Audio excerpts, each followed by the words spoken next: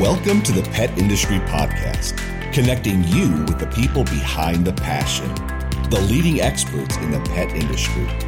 Here are your hosts, Steve Cawthron and Dr. Megan Sprinkle. I was so glad we were able to record a conversation with Dr. Renee Streeter at Super Zoo. Renee Streeter is a board-certified veterinary nutritionist leading the nutrition team at BSM Partners. She worked in general practice for years and later founded her own veterinary nutrition consulting company, which later merged with BSM Partners. Now, I love how in our conversation, Renee talks about the challenges of becoming a nutritionist and the value a nutritionist brings to the pet industry.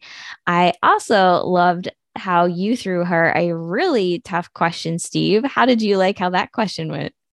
Yeah, her story of going in the winters in New York and skiing was a nice little divergence there. We got to share we got to commiserate on our snowplow experiences and going from greens to blacks and blues. I believe she managed to graduate. I think I stayed back on the greens. Yes, absolutely. You will have to listen to hear more about where that comes into play. But even right after that, she leaves with a very important piece of wisdom for the industry. So I can't wait to let you hear the conversation with Dr. Renee Streeter. Definitely stick around. Well, good morning, Dr. Renee Streeter. Today, I really was excited to talk to you a little bit about being a boarded nutritionist and why you decided to get into industry, because there's a couple different career paths that a boarded nutritionist might take. But what intrigued you about working in industry? Yeah, sure. So, part of it was accidental, right? The thing is, there's so few boarded veterinary nutritionists and even fewer doing industry consultations. I think there's a general, I'm going to say, fear of doing industry consults because it's not what we're necessarily trained for. We're trained for clinical consultations for individual pets. So making that change into consideration of a much broader population is sometimes scary and sometimes difficult. But because I had done nutrition prior to vet school for a larger company, I had a little bit of familiarity. And so when I was initially asked to help a colleague out with their consultation, I decided to try something new. And that quickly exploded because there's so few, like I said, people willing to do it, that it became a large portion of my day and my hours of work. And just being able to fill a need that these companies had for really good nutrition experience, I felt good about that, and I really have enjoyed it since. Nice. And how do you explain who a boarded nutritionist is? Yeah, that's even in and of itself a little confusing. So a board-certified veterinary nutritionist has gone through vet school, they finished vet school, they went on to do a residency, which is a 2 to 3 year program where you only focus on nutrition and internal medicine as well, but primarily nutrition and kind of managing and preventing disease with diet. After that residency, you had to, at that time, go through case reports and submit and have accepted published research prior to sitting for a board exam. So a boarded nutritionist has kind of gone through all that education and essentially proven their knowledge through those various different avenues. And once they've accomplished that, they're boarded in nutrition. Yeah. And you mentioned that there are not very many in industry. So why, was there anything special about BSM that kind of gave you a little bit more confidence, or that confidence? Yeah. Yeah. At the time when I joined BSM, they were much smaller than they are today. But I was doing industry consultation on my own. And when you're on your own, you have no one to bounce ideas off of. Of course, there's colleagues and things that are willing to help you out at times. It's not the same as having a group of people with you every day. And BSM had various other experts in the industry with knowledge that I did not have, food science and engineering, how the food that I create can actually come together in a form that's usable. So to be able to learn from them as well as utilize their knowledge for our clients was very exciting to me. And it really has proven to be a great move to merge my previous consulting company with BSM Partners so that I could provide clients really with that breadth of knowledge and expertise beyond really what I was trained in. Yeah, I agree too. Being able to learn a lot of different things that, you're bringing a very unique perspective to the company, but then also you kind of need that full picture to really bring a product to life. So it's really exciting to have this full, robust team. And it seems like BSM now or you and BSM are collecting veterinary nutritionists. So we are growing. Anything you're excited about when you're kind of building out your team?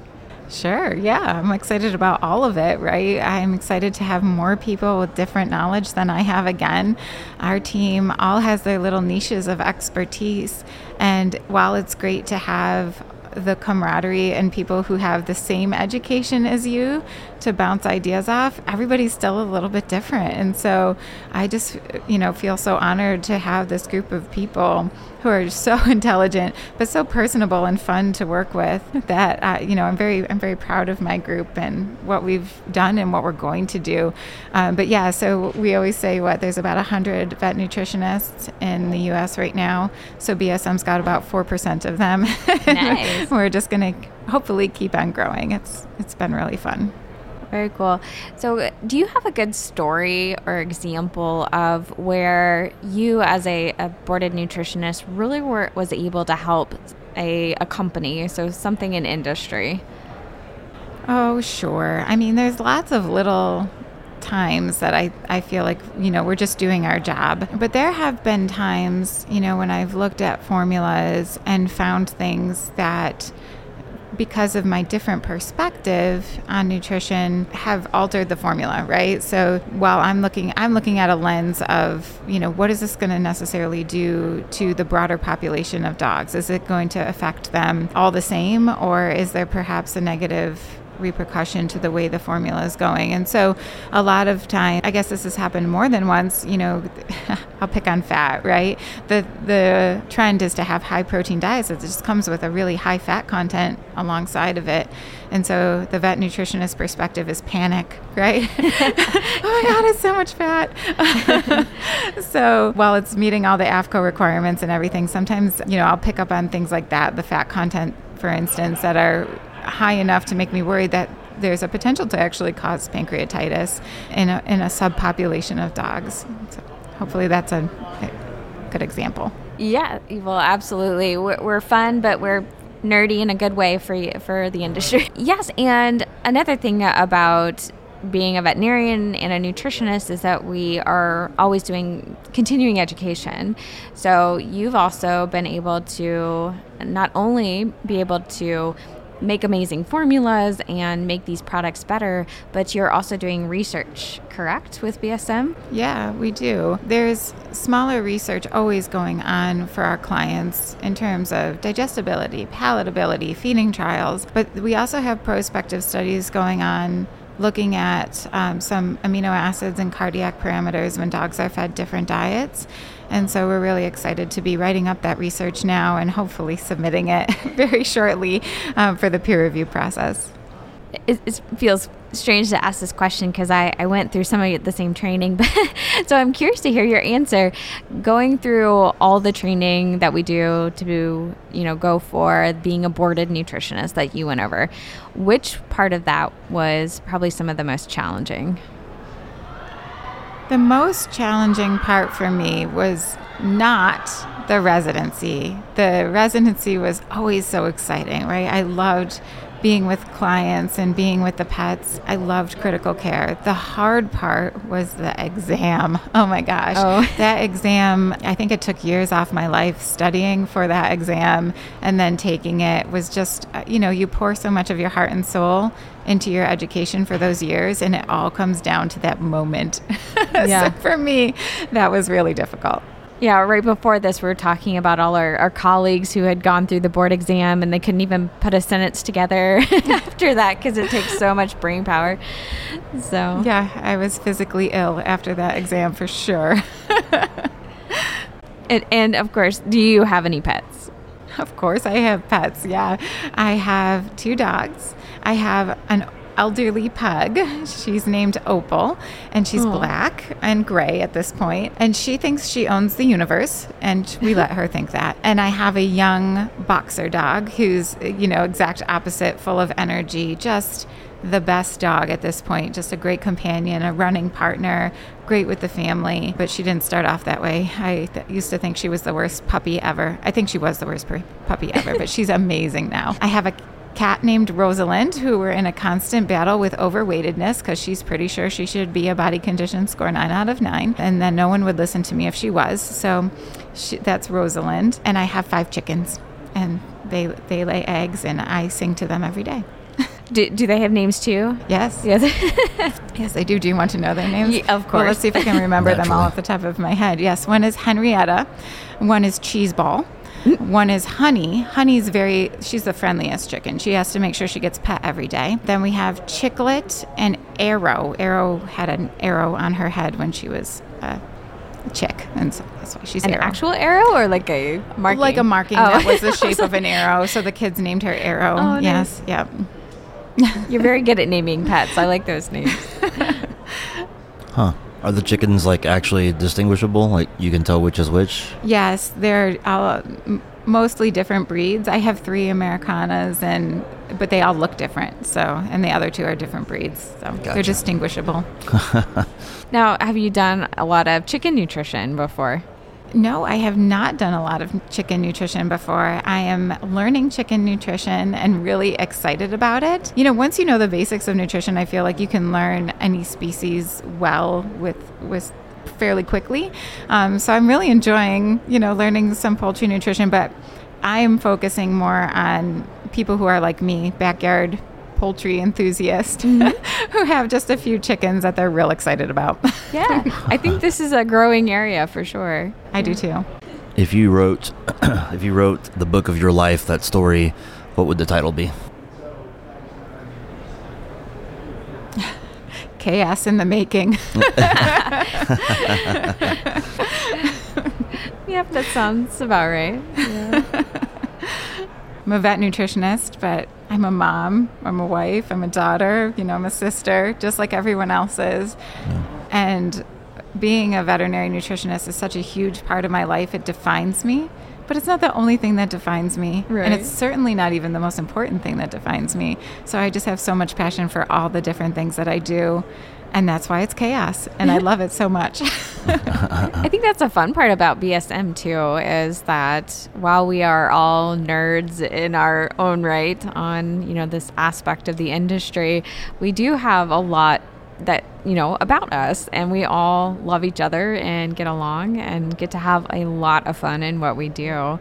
And I'm sure having 2 little boys is probably a small part of that chaos. Yeah. That is probably the largest part of the chaos.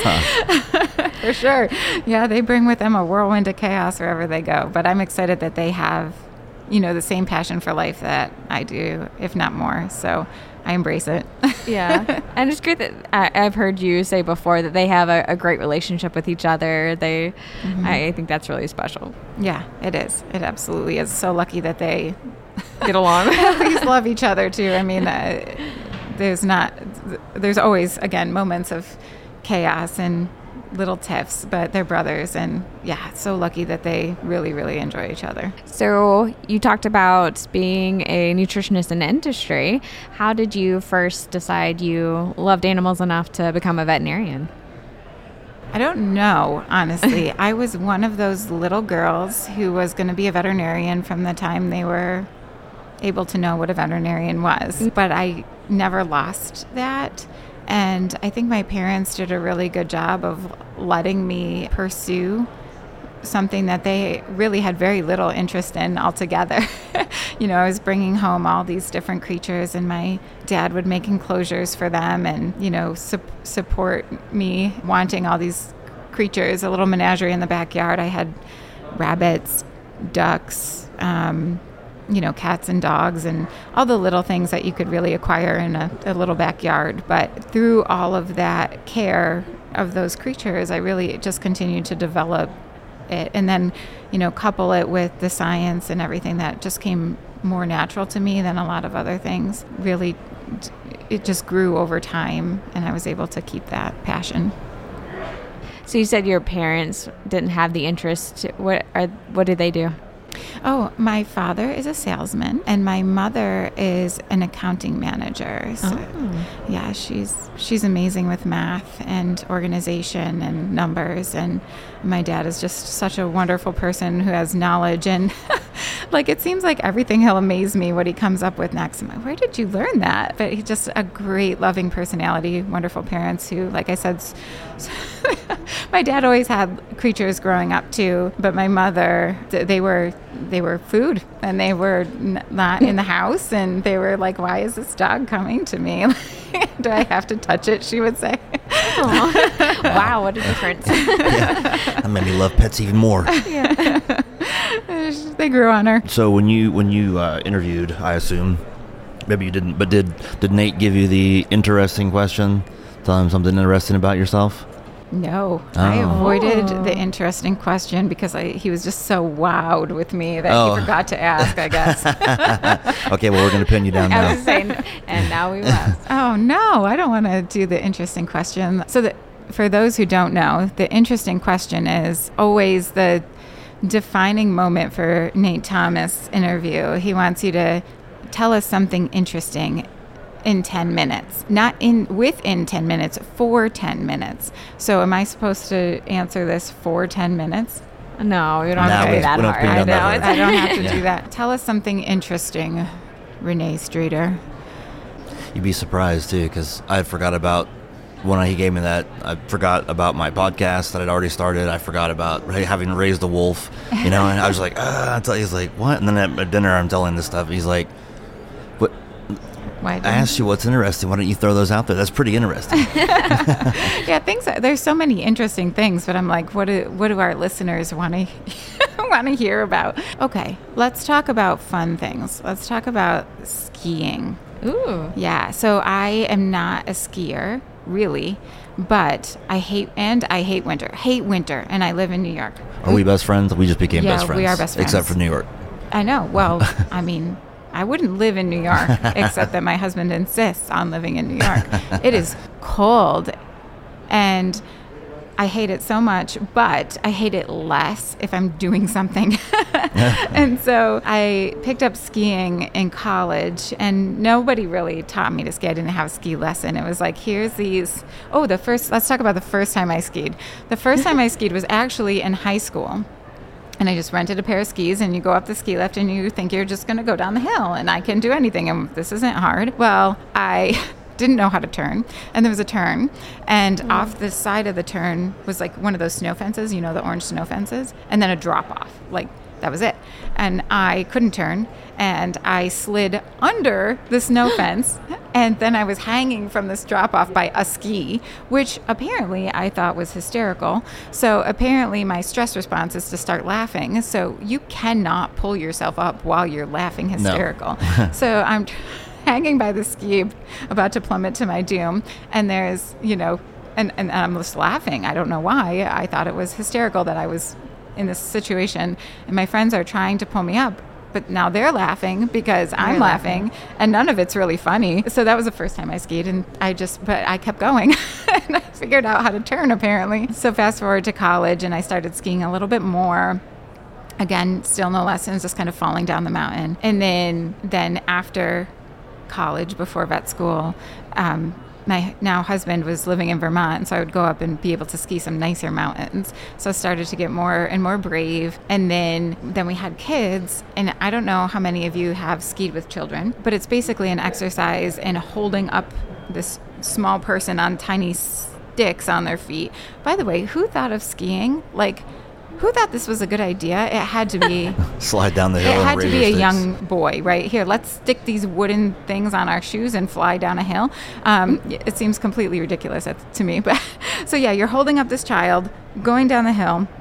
I still don't know how to ski, really, right? Like, I've taught myself, and we're just going to go down this hill with the person you love most in between your legs. And so we taught the kids to go down. And then we finally, last year, were able to get into a ski club, and the kids got actual lessons. So I could learn to ski without holding somebody for the past 10 years. guys, this is so cool. You know, you can like go fast. And Sure can. and it's been such a great experience to kind of, you know, teach myself this sport that I'm sure I could have learned much better from somebody else, but really just enjoy getting outside, even in the winter. And then to piggyback off of that, do you guys snowmobile at all? I've never been on one, but I've always wanted to. So you will hate winter less if you do these things, but you can. So my husband got me a snowmobile because he always loved to snowmobile. Oh, and wow. I thought, I'm just going to freeze and be miserable. You can go even faster on a snowmobile. These are so much fun. So, and it's like being in a snow globe on the trail with the snow-covered trees over you. And so I've just, you know, I guess it's not interesting from a learning perspective, but interesting from a perspective. Like it really changed how I view my environment by just putting myself into situations that were new and different and hysterically uncomfortable. But I even though I hated something before, I was able to change it into something that, you know, was pretty fun. Yeah. I went skiing for the first time when I was 14, and I did the little, you know, like 1 day or class, or it's not even a whole day, it's like a half a day maybe, and they teach you to snow plow, which is, you know, pointing your skis together when you come down a hill to slow down. We call it pizzaing. Yeah, Pizza. if you're on a relatively flat bunny slope, that works to slow down. If you're on a blue or anything higher, it creates it turns you into a bullet. And they don't tell you that. So I'm doing my little skis on my greens, and I'm on a blue. So I'm gonna die because I tried to snow plow and I just kept going faster down the hill. Yeah, my kids have definitely done that plenty of times, and we're screaming, "Make an S shape! Serpentine. Yeah. Turn!"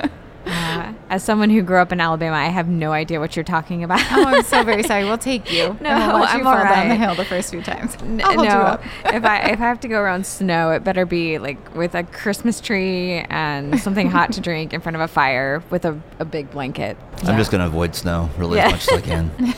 I need the beach. When you can't avoid it, you should try to do things in it that are fun. And for me, it's anything I can go fast. How can I go fast? There you go. I have mad respect for you right now. That's awesome. Yeah. Nice. Is there anything you want to speak to the industry about? I think what would be so good to consider in the industry moving forward is, you know, always taking a step back and ensuring that you're transparent in your motives and consider not only what we think that the people want, but more importantly, what the animals need, and how we can educate and convey that to our consumer base so that we can continue to gain more trust within the industry with customers and also veterinarians, because we want to always consider what's new and up and coming, but we always want to do it in the safest way possible. So that's what I would like to leave with today. I love that. Very good. You've been listening to the Pet Industry Podcast, distributed by DSM Partners, LLC, and produced by Cliff Dubois. Your podcast team is Whitney Russell, Steve Cothran, and Megan Sprinkler. Thanks for listening, and we'll catch you next time on the Pet Industry Podcast.